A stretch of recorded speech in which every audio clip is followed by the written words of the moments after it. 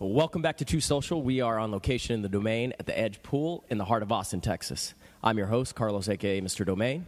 We are joined by Drew the Gemini and Chris the Curator. Say hello, gentlemen. What's up? What's going on, people? Our special guest today is Chris VanBerg, an expert in his own right on health and wellness.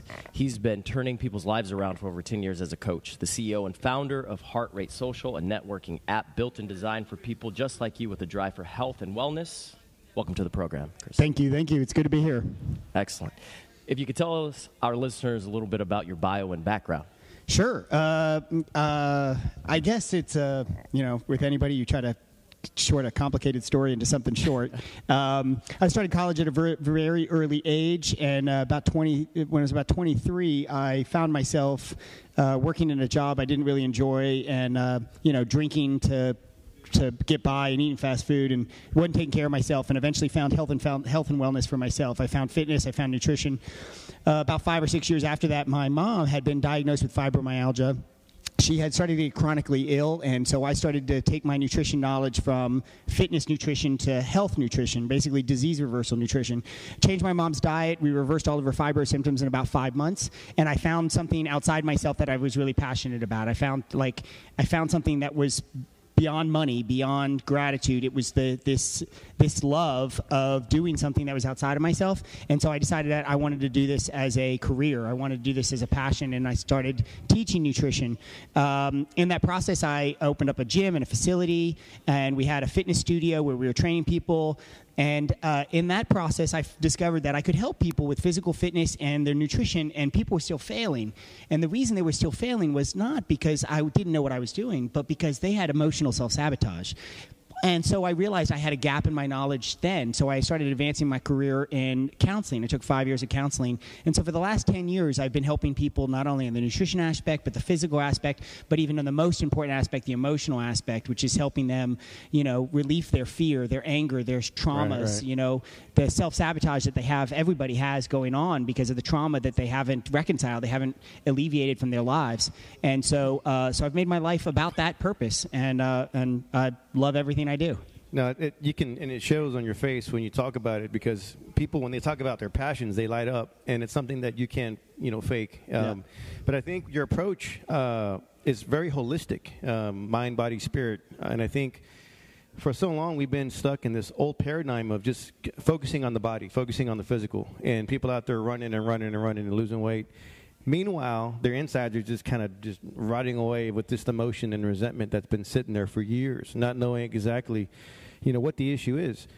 And a lot of times, those traumas and those hurts are from when we were a kid that we've kind of mashed over with Band-Aids, resorting to the point where we become like maybe addicted to drugs or alcohol or whatnot.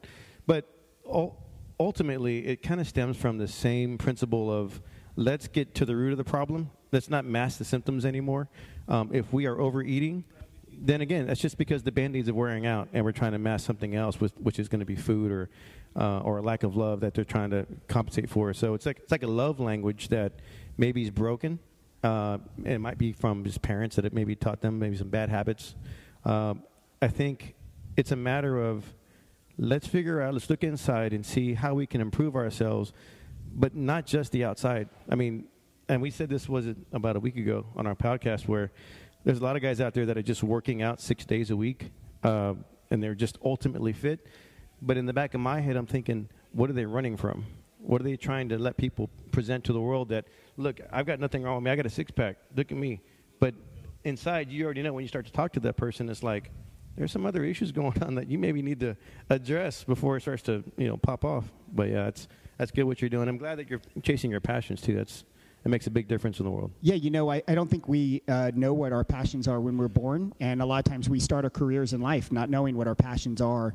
And so I think actually a lot of my clients, I keep my client list very private, but the reason why I do that is because a lot of them are very successful already in their But a lot of times, even if they're successful in a monetary life, they're unsuccessful sometimes in their romantic life, or they're unsuccessful in their lifestyle, and they are looking for that. They're looking to have a whole picture. And so I help them trying to find the things that they're actually passionate about. Maybe that's not about a career change, but serving their communities, serving their environments, finding things that they're passionate about, whether it's the environment, whether it's kids, whether it's whatever that they're personally passionate about, because we're all given a gift, and if we're not using that gift to serve our communities and we're just serving ourselves, we get lost. And so sometimes being a whole person is finding that. That's an interesting point that you bring up, and kind of leads me to my next question is talk to us a little bit about the discovery that you had between the connection between emotion and healthy living.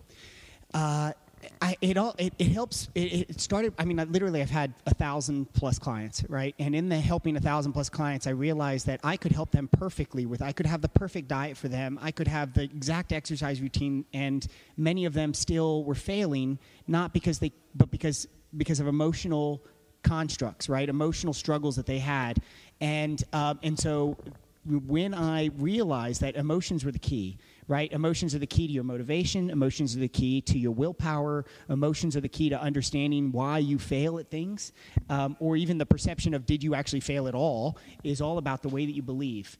And so my goal then was to really, really help people on that next level, because and emotional counseling is the kick. And I'll tell you this, I've been to counseling myself many times in my life, and I'll tell you, sometimes counselors are bad. Okay, and you never know. It's like sometimes doctors are bad, right? They could be a C-level student and you wouldn't know, right? Because they got the title. Because they have the title, right. And I've had clients that have had counselors that have steered them in a poor direction because they were biased. Like, I've seen counselors ask out their clients after the fact, after they encourage them to break up with their boyfriend. Right. So counselors aren't, and sometimes, and here's the deal with counselors, they are paid off time. And essentially, I try to pay my clients off, or my clients invest with me over a result. And my point is with that is I don't want to work with somebody more than 3 months. A counselor will work with you for years, still talking about the same trauma you've had for the whole year without resolution. Mm-hmm. They get you to talk about it, identify it. They talk about it 100 times without actually forgiving and letting go and moving past. Okay? And so I try to get resolution, and most people are like, oh my God, it's really hard. And I understand that. Emotions are the strongest feelings, and especially your trauma are the biggest, most powerful energy you have. And it's about transmuting that energy. It's about forgiving and letting go and moving past those emotions. And that's how you get results with clients. I agree with you 100%. And that's so interesting. There are no coincidences in the universe, I always say. I'm a Cancerian. So what that means is that, a lot of my moons are in the Cancer house. And so emotion is very, very strong for Cancers. And, if I would reword what you said for maybe some people who their brains work a little differently, what I'm understanding of what you're saying is that passion is from your emotion. So you use that emotional fuel to hone, to understand, to build, to grow that passion, and then you serve other people. And in that, you have that fulfillment. And then it becomes that circle of fulfillment and totality that a lot of people are missing. And I think that you're hitting on a very important aspect of that, about, taking aspects of your life and really tying those in to a way that moves you forward. Yes, absolutely. I agree with that. In fact, what I would say is that, when you look at people's history and their life direction, if they don't have a passion that they're connected to in their career, then they start to feel lost, right? They're not really doing something. But then also, if somebody has a trauma, those emotions don't go away. It's about transforming those emotions, right? The first law of thermodynamics is the energy doesn't go anywhere. It can be transformed. And so forgiveness and letting go can turn pain and anger into passion and energy in a great direction when you just transform the way that you look at it and the way that you perceive your history. You can change your past by changing the way that you perceived what has happened. Absolutely. What would you say is probably like the most common? Is there something like the most common issue that you see people dealing with? I get asked that a lot, and I would say no. And the reason why I know is because everybody's trauma is different. Okay? So do I see a lot of the same traumas? Essentially, in a way, yes, but everybody's experience is different, and the way they perceive that experience is different. Okay? So I'll tell you what I have seen more than lately with millennials, which is a problem, which is that is trauma not being treated with counseling but been treated with medication.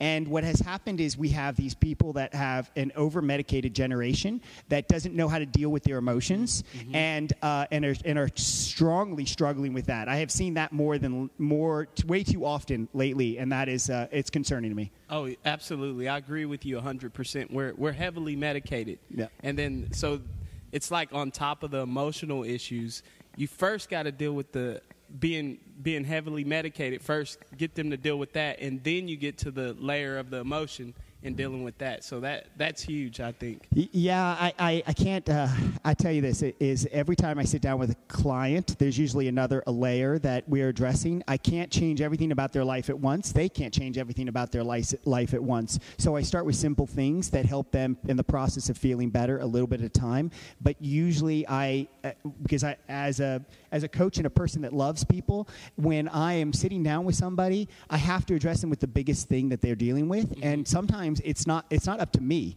right? It comes out in their language, it comes out in their body language of what the biggest thing that they're dealing with is, and I have to help them resolve that on the spot.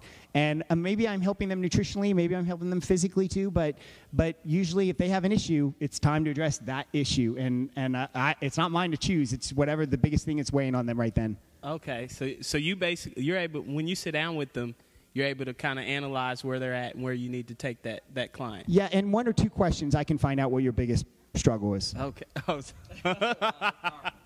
So you already figured out mine, huh? I have not asked.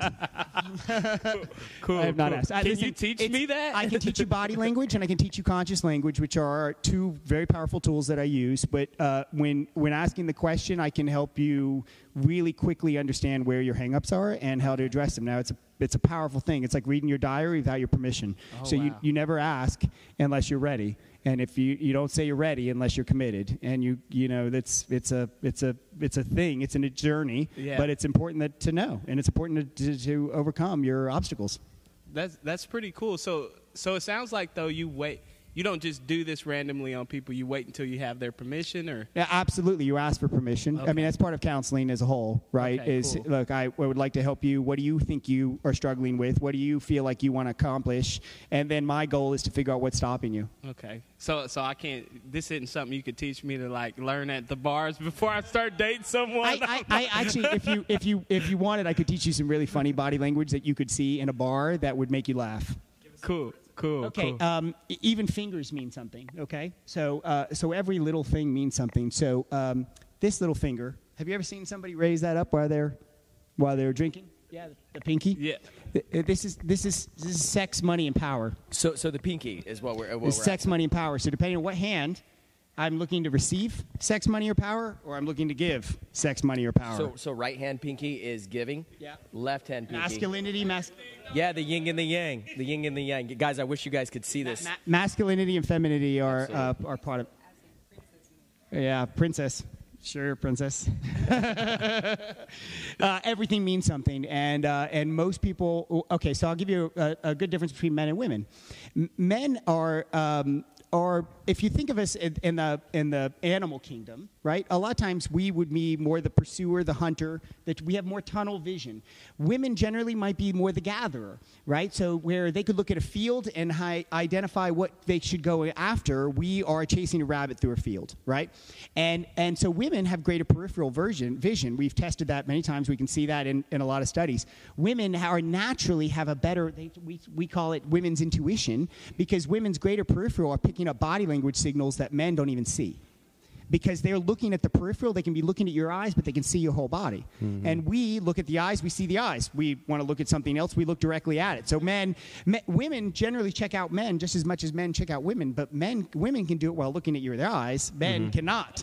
And so, so women's natural intuition about body language, when they feel like they have a gut feeling, is often true because they're picking up body language signals that men aren't even don't even realize they're transmitting. And that's true because I feel like, and this is something that's happened to us a couple of times. We get into these meetings and we'll start having this like just brainstorming going on.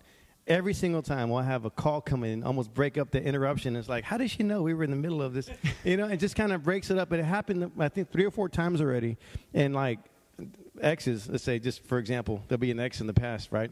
And you'll start to talk to a girl, just having some sentiments towards somebody else.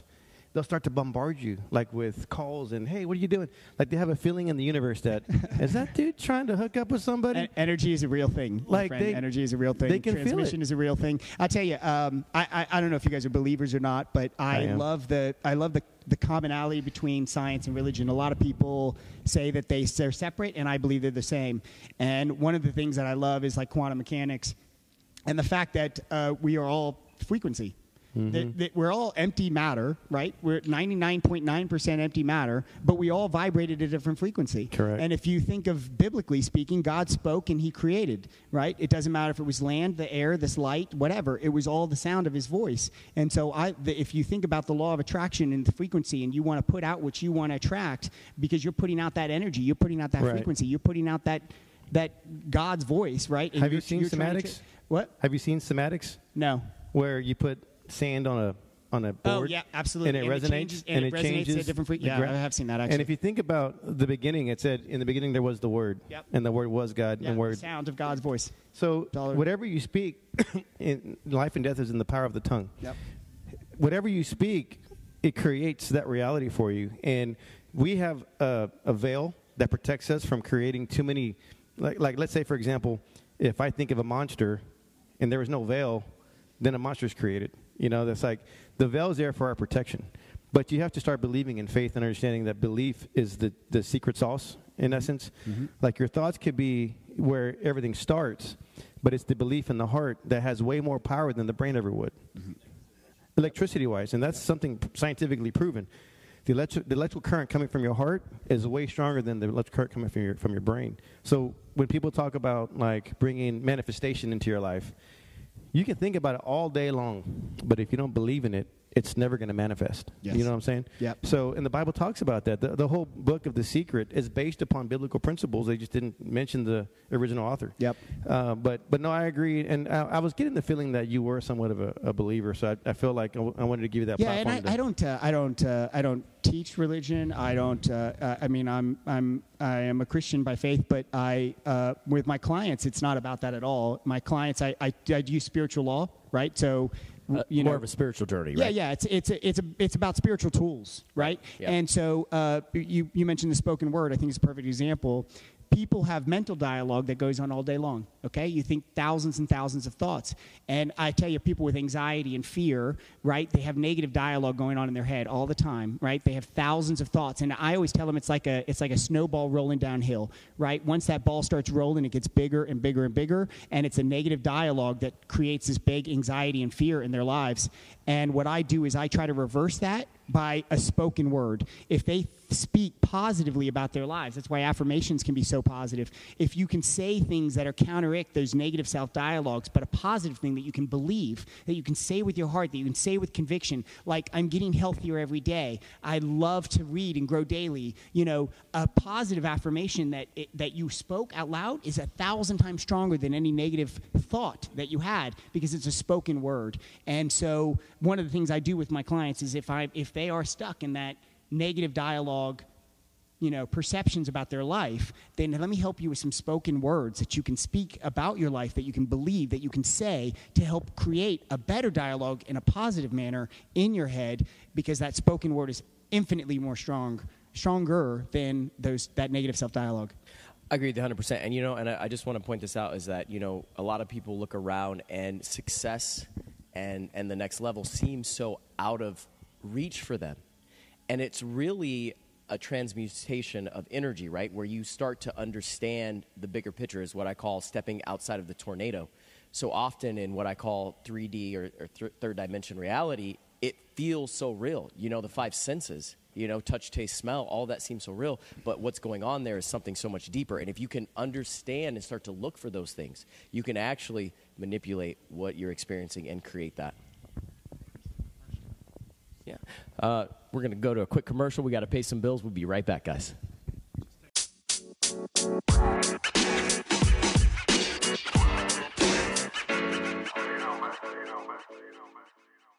Okay. I think the question first was PUAs. I actually read the book. It came out it was probably the first famous one, which was The Game, I think he called it. And it's this whole concept of, okay, just getting laid, right? Getting phone numbers necessarily, but picking up women in a bar. And I think this, one, I don't necessarily know that it's necessarily a bad thing for men to learn good social dynamics of being able to talk and conversate with women in a sense of a very internet-driven society that doesn't learn how to communicate with the opposite sex. Now, this is very entry-level conversation, right? I mean, the whole concept of nagging, like insulting them to get their attention and stuff like that, I'm not saying I agree with it. I do understand the practice, though, of if you are insecure in that way and you struggle to conversate with women, trying to learn some tricks to help you open up conversation and communication, I don't necessarily believe is necessarily a bad thing. Now, men need to get it out of their head, though, that their value has some intrinsic thing with how many women they sleep with, right? There is no person that is perceived as being more of a man, really, in real society just because he can sleep with more women. In fact, if anything, it's really the opposite. And but we grow up thinking that they must have it all because they can sleep with a lot of women. And I think we need to get that out of our heads as there's some level of value there. So that, I guess that's the best answer I have for PUAs. Are they bad? Not necessarily, but women, if you don't want to feel used in like a piece of meat, don't give it up. Right, and hypergamy is okay. So that's the concept, basically, that women will sleep with who they're attracted to, but they marry who they feel most secure with. Yeah, I have a. Let me read the definition real quick for everybody listening. Hypergamy is the term used in social science for the active practice of a person marrying a spouse of a higher caste or social status than themselves. The antonym hypogamy refers to the inverse, marrying a person of lower social class or status. Yeah, I mean, if you think in human culture or existence, this has gone on for obviously thousands of years, right? Families marrying other families for class, for wealth, for status, and it still exists today. Now, whether it's ingrained in our nature and maybe even genetics, right? As a woman generally being the weaker of the perceived sexes, right, and physical strength, then they're also generally looking for security and safety in a long-term committed relationship. And security and safety in modern day times has almost nothing to do with physical strength. Correct. Right? It has everything to do with are you provided for? Do you have enough for your family to eat and grow strong, go to college, get good jobs, well-educated, that type of thing. And so where a woman is probably more likely to sleep with somebody that they're attracted to, they're more likely to marry somebody that maybe are financially more stable. Now, I'm not downcasting that as like gold digging or anything like that. I think there is a knowledge and a wisdom of seeking security and safety. But I have actually had clients that have regretted that decision, where they have dated people that they were attracted to, but then it was toxic relationships and that type of stuff. So they married safety and security, somebody that they were less attracted to but financially provided for them. But it ended up not having all angles of love, right? They had the friendly love, but it never blossomed into a romantic relationship, and they never actually achieved where they really considered themselves to be a total, unconditional love, and ended up in divorce anyway, because they married for safety and security instead of marrying for this person is like-minded, we both have similar passions, and I am passionately in love with this person. So there is some understanding that, the truth is maybe somewhere in the middle. Well, I think what you talked about with pickup artists and how the cocky but funny does play a role, and it's that negging that you're kind of playing into those women's insecurities to try and create validation opportunities. And that's where they feel like, well, I'm trying to validate, and they think they like that person when you're really just kind of biohacking the system a little bit. The problem with that is that you've got people out there teaching pickup artist techniques, which is alpha and beta type tactics. But you're telling people how to be looking or acting like an alpha when you're truly not an alpha. You're a beta. And the problem is you can try and become an alpha by working on your inner game, by really having confidence. And that is not what you say, but how you say it and how you connect with eye contact. You know, you don't walk into a situation where you're intimidated, because even though you're saying, hey, what's up, nice to meet you, but then everything about you says, oh my God, I'm freaking in terror right now, please don't reject me. A girl, especially girls, have that sixth sense, that knowingness, I don't know what you call it, intuition. They already know. They're like, look, I know what you're saying, but you're not congruent. Yep. You're not really body language tells the truth, even if verbally you're pretending to be something else. So what happens was what you described is where this woman, even though she's attracted to this alpha male, but this alpha dude doesn't make enough money, right? He's barely paying his own bills. So she's attracted to him because of old DNA type genetic. Generally, physical attraction to me is, just so you know, it's the chemistry of saying I'm going to make good babies with this person. Correct. Right. So, correct. So it's that's where physical attraction generally comes from, is the chemical biology of us saying we make great babies with that person. Right. But I think what happens with the person who's making a lot of money, but they're truly a beta, but they don't realize that they're beta. They haven't even gone into those like research yet. They're out there, they're making money, and they're trying to figure out, why don't girls like me? And I think it gets to the point where these girls are like, look, I need to find someone to go hook up with because I'm already 33 years old. I need to have kids. They want to go with the guy who's going to be able to pay all those bills. Not really liking the guy to begin with because of who he is, but because of what he has. So then 5-7 years down the road, they're still trying to bite the bullet to be like, look, I know this guy can care for us and protect us, but that dude didn't do the work to become the true alpha to make sure she doesn't go away. So we can look at both. We can point the finger at the female going, why are you walking away from a marriage and you got 3 kids? But the dude didn't do any work to make sure that he keeps her enticed, he keeps her excited, that the dating doesn't go away, and become an inner game type alpha male. If he's truly in beta male, he can still slowly become towards the alpha, or even sigma. Sigma's outside that whole model, which if you're a true sigma, you don't really give a shit about the model. You're just, I want to do my own shit. I don't want to worry about whether I'm alpha or beta. Who gives a shit? Let's just do our own thing and be happy. But that's why divorce is through the roof right now, is because we're working with models that don't really exist for what I would call a true love model. So I guess that's my next question is, does true love still exist? Yeah, I guess, how do you define true love? And I don't mean that as a trick question, right? I think it's unconditional love. It's So agape is the Greek word, right? In my opinion, and does that exist? I think it's a level of which could be attained through understanding, through commonality, through time, right? I think what a lot of people ask is, well, does love at first sight exist? And I think eros love does. I think sexuality love does. I think chemical love does, right? So us being physically attracted to somebody so much that's what love at first sight is. But that doesn't mean that person isn't toxic. It doesn't mean that person ideally and life goals and like-mindedness have anything to do with us. It just means we're physically attracted to the person. But can true love, agape love, unconditional love be achieved? Absolutely. And it doesn't mean you might have met that person when you're 15 and you might have met him when you're 55, right? It can be achieved, but there is a process, and it's not the cultural way that we achieve that process. To me, I think you have to be friends first. Do you think true love exists? What do you think? So I agree with both of what you guys said, but here is the point of view of a woman. We're like Cinderella's story, right? So to us, true love is like a freaking recipe. So you go into the kitchen and you say, okay, he has to be able to support me, right? Just in case I want to have kids, like who's going to take care of the bills?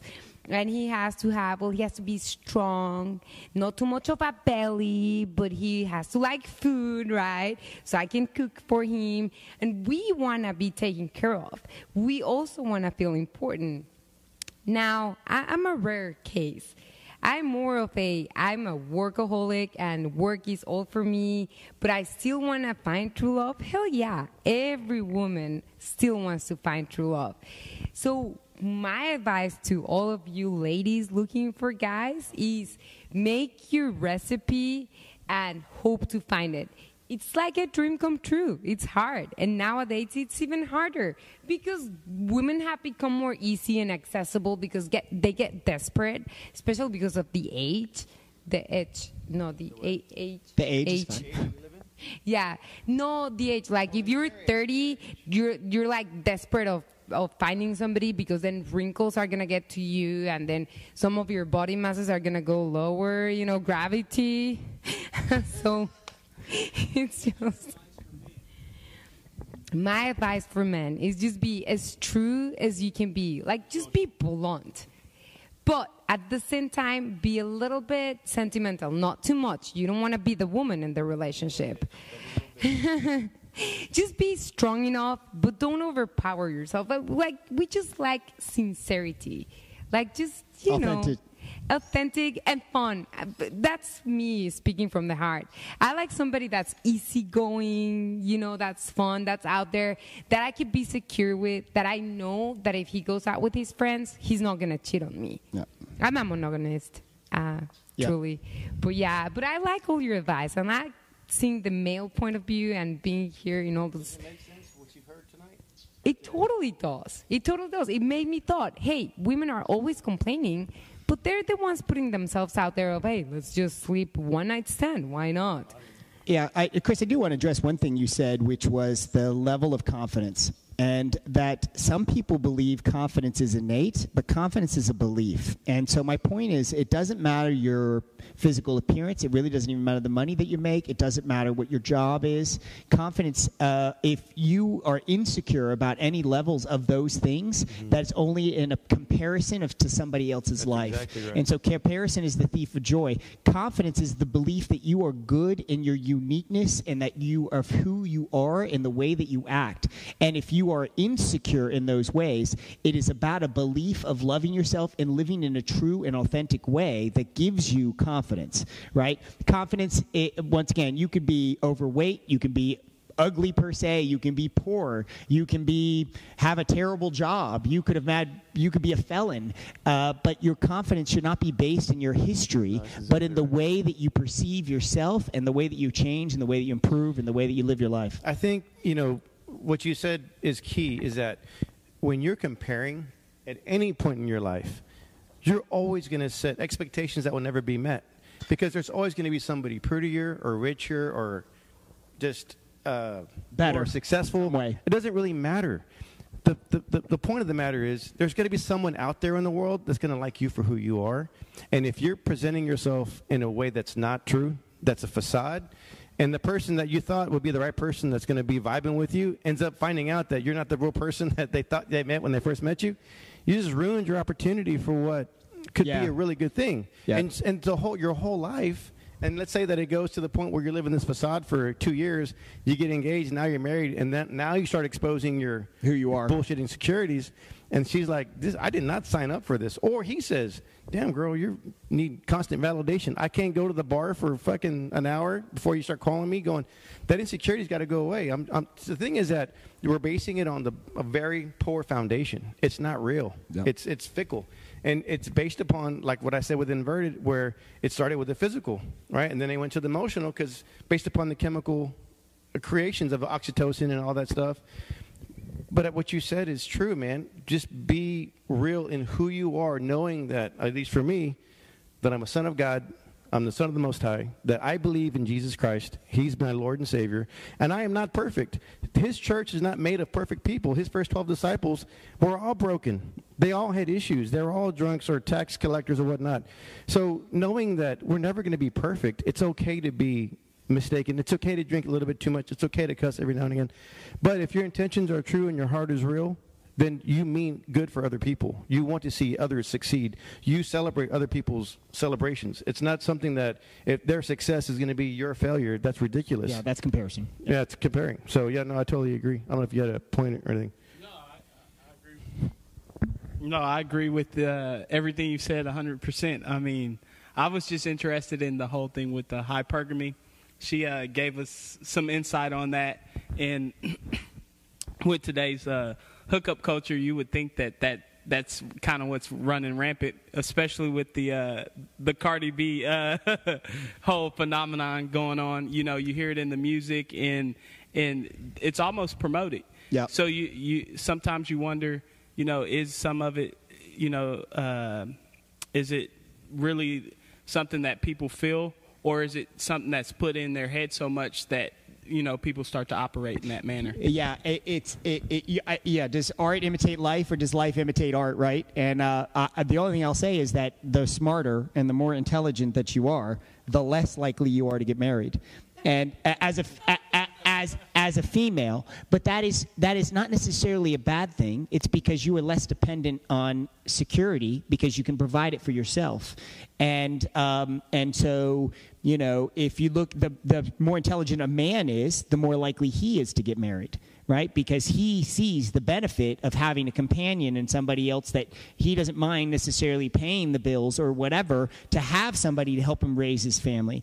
Where a female, the more intelligent they are, the less likely to get married is because they don't need that. They can provide that for themselves. And so, and they say the quality of a life for a woman usually goes down in marriage, where the quality of a life for a man goes up. Oh, wow. Is that why most men say they feel at their best in a relationship? Because, I mean, I'll be, you know, there's a few things that I believe in, and I do think that as a man, when you get to a certain age, like when you're younger, it's like, yeah, let me have the shiny trinkets and make money. But there's a point when you get to an age, and it's like you want to provide and be a protector to someone else. It's like that's the next step in life, is to have that family and to leave a legacy and stuff. But obviously, you know, I guess that would be different for a woman, huh? Yeah, it's not necessarily different, as in many of them do, but many of them do not want to reproduce, right? I mean, just like men, some do and some don't, and some want that generational thing and some do not. Some are raised in a family where that was the thing and that's what they do, and some do not. And so, but yeah, I think women still also want to leave it on. They want to raise great children. The ones that do, you know, they want that, and they want to make sure that they have a safe place to do that in. Because look at how many single moms and dads there are out there in the world today. And you talk about divorce rates. You know, I think the problem with that that statistic is that there are people that get married 5 times, and there are people that get married their whole life. And the people that get married 5 times totally skew the results, so that there are still many people today that get married and they stay married their whole life. They make that commitment. And the more it is perceived that other people are getting divorced and it's easier to quit and whatever, the more the nature is, well, maybe that's what I should do, instead of saying until death do us part, right? And I'm not saying you need to stay in an abusive relationship at all. I'm just saying there's a commitment to be made, and you should understand that person fully before you commit to it. There's an act as if stage where people can pretend to be anybody for a few months, but eventually their true nature is going to show. So make sure that you figure out what their true nature is, and you stay with somebody, and you go through that period of time, and maybe you don't have sex with them so soon, and maybe you get to know that person. Maybe you make sure you have like-minded goals, and line out what's important to you. All those things are important.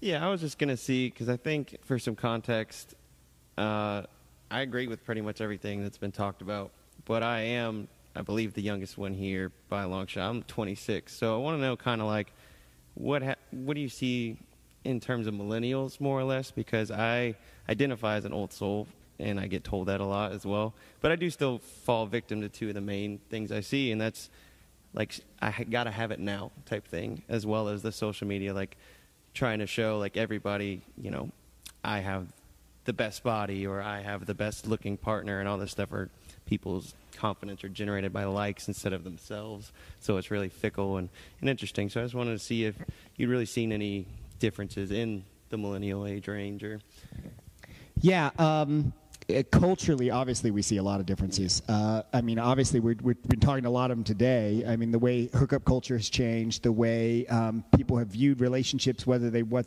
and what they don't want. And so, once again, we go back 100 years, everybody wanted to get married and have kids, and now you don't know. Mm-hmm. So if you just, and the same thing I kind of said earlier, Lucy, is identify exactly what you want and qualify open and early.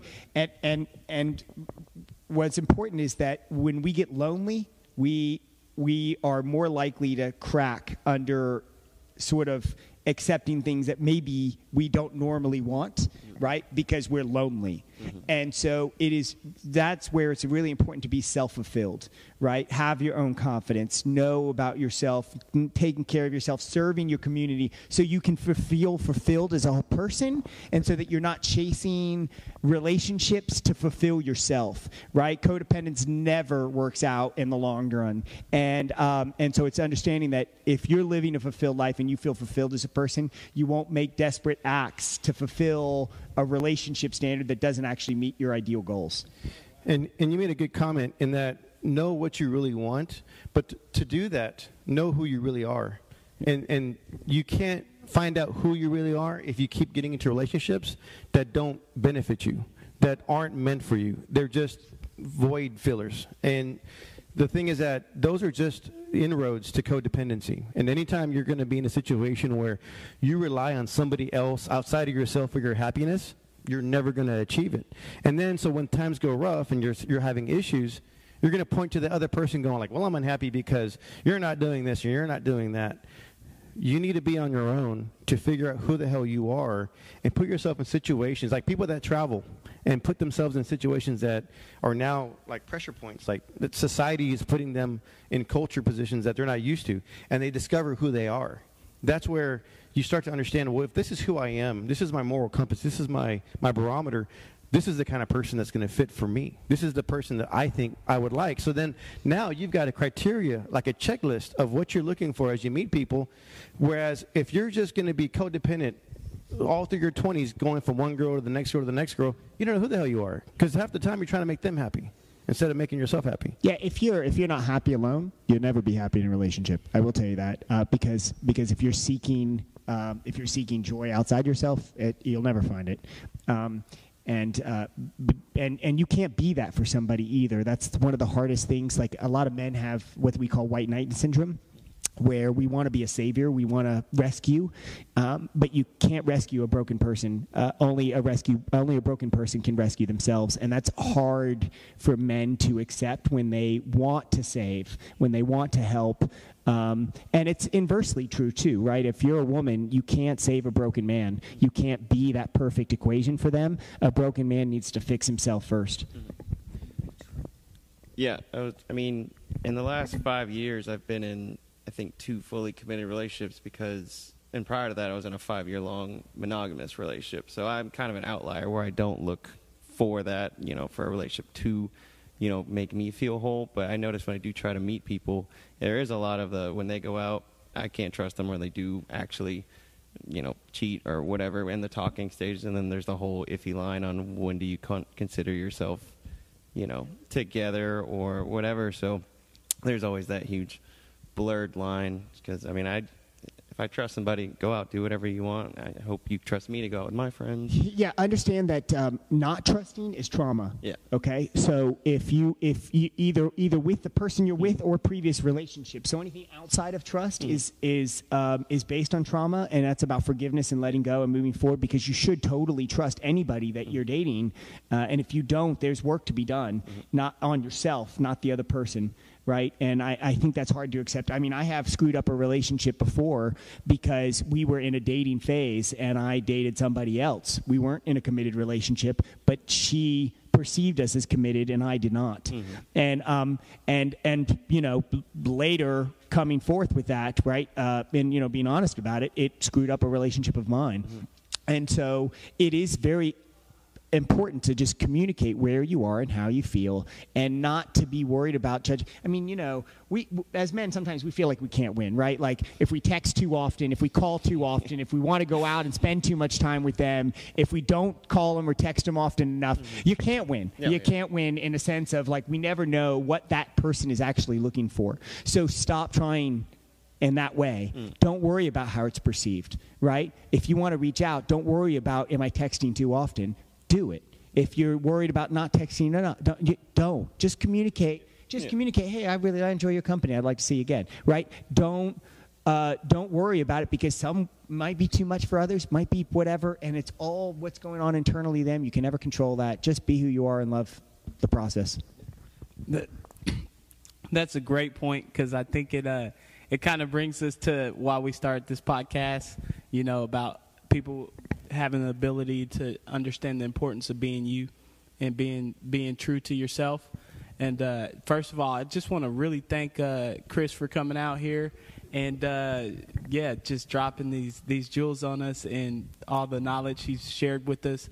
Looks like we may be having him on as a regular now, as our relationship specialist. So everybody that's listening to this, I hope y'all stay tuned because he's got a lot of great information for us to learn from and share with others, and really kind of a missing piece to what we were really looking for our podcast.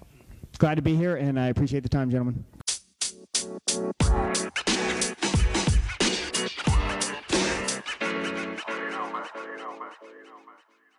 And we also want to thank Tyler R. and Lucy F. for being on the program. Guys, we appreciate you guys supporting us. Again, you can find us at True Social on Facebook, Instagram, on most platforms for the podcast. And as we always say... Oh, yeah, real quick. And so we are on Apple Podcasts official this morning. Official? Oh, yes. And we're on Spotify as well, official. So that we just got that notification today that we're on those podcasts. And then remember, September 5th, we'll have the happy hour. Hip Happy Hour, Brass Tap, Happy Hour. 5 to 8, Q&A with Chris from 4 to 5. Yep. We'll also be shooting a podcast. And we'll have Mickey and Marty out there as well. Christian's going to be there. And we'll have Christian, all Diego your favorite P, players. Artist from Helotes, Texas. He'll be performing. You guys check him out, Christian Diego P on YouTube. He's got some great music. And as we always like to finish it out and say, be you, be true, be social. Until next time, guys. Thank you.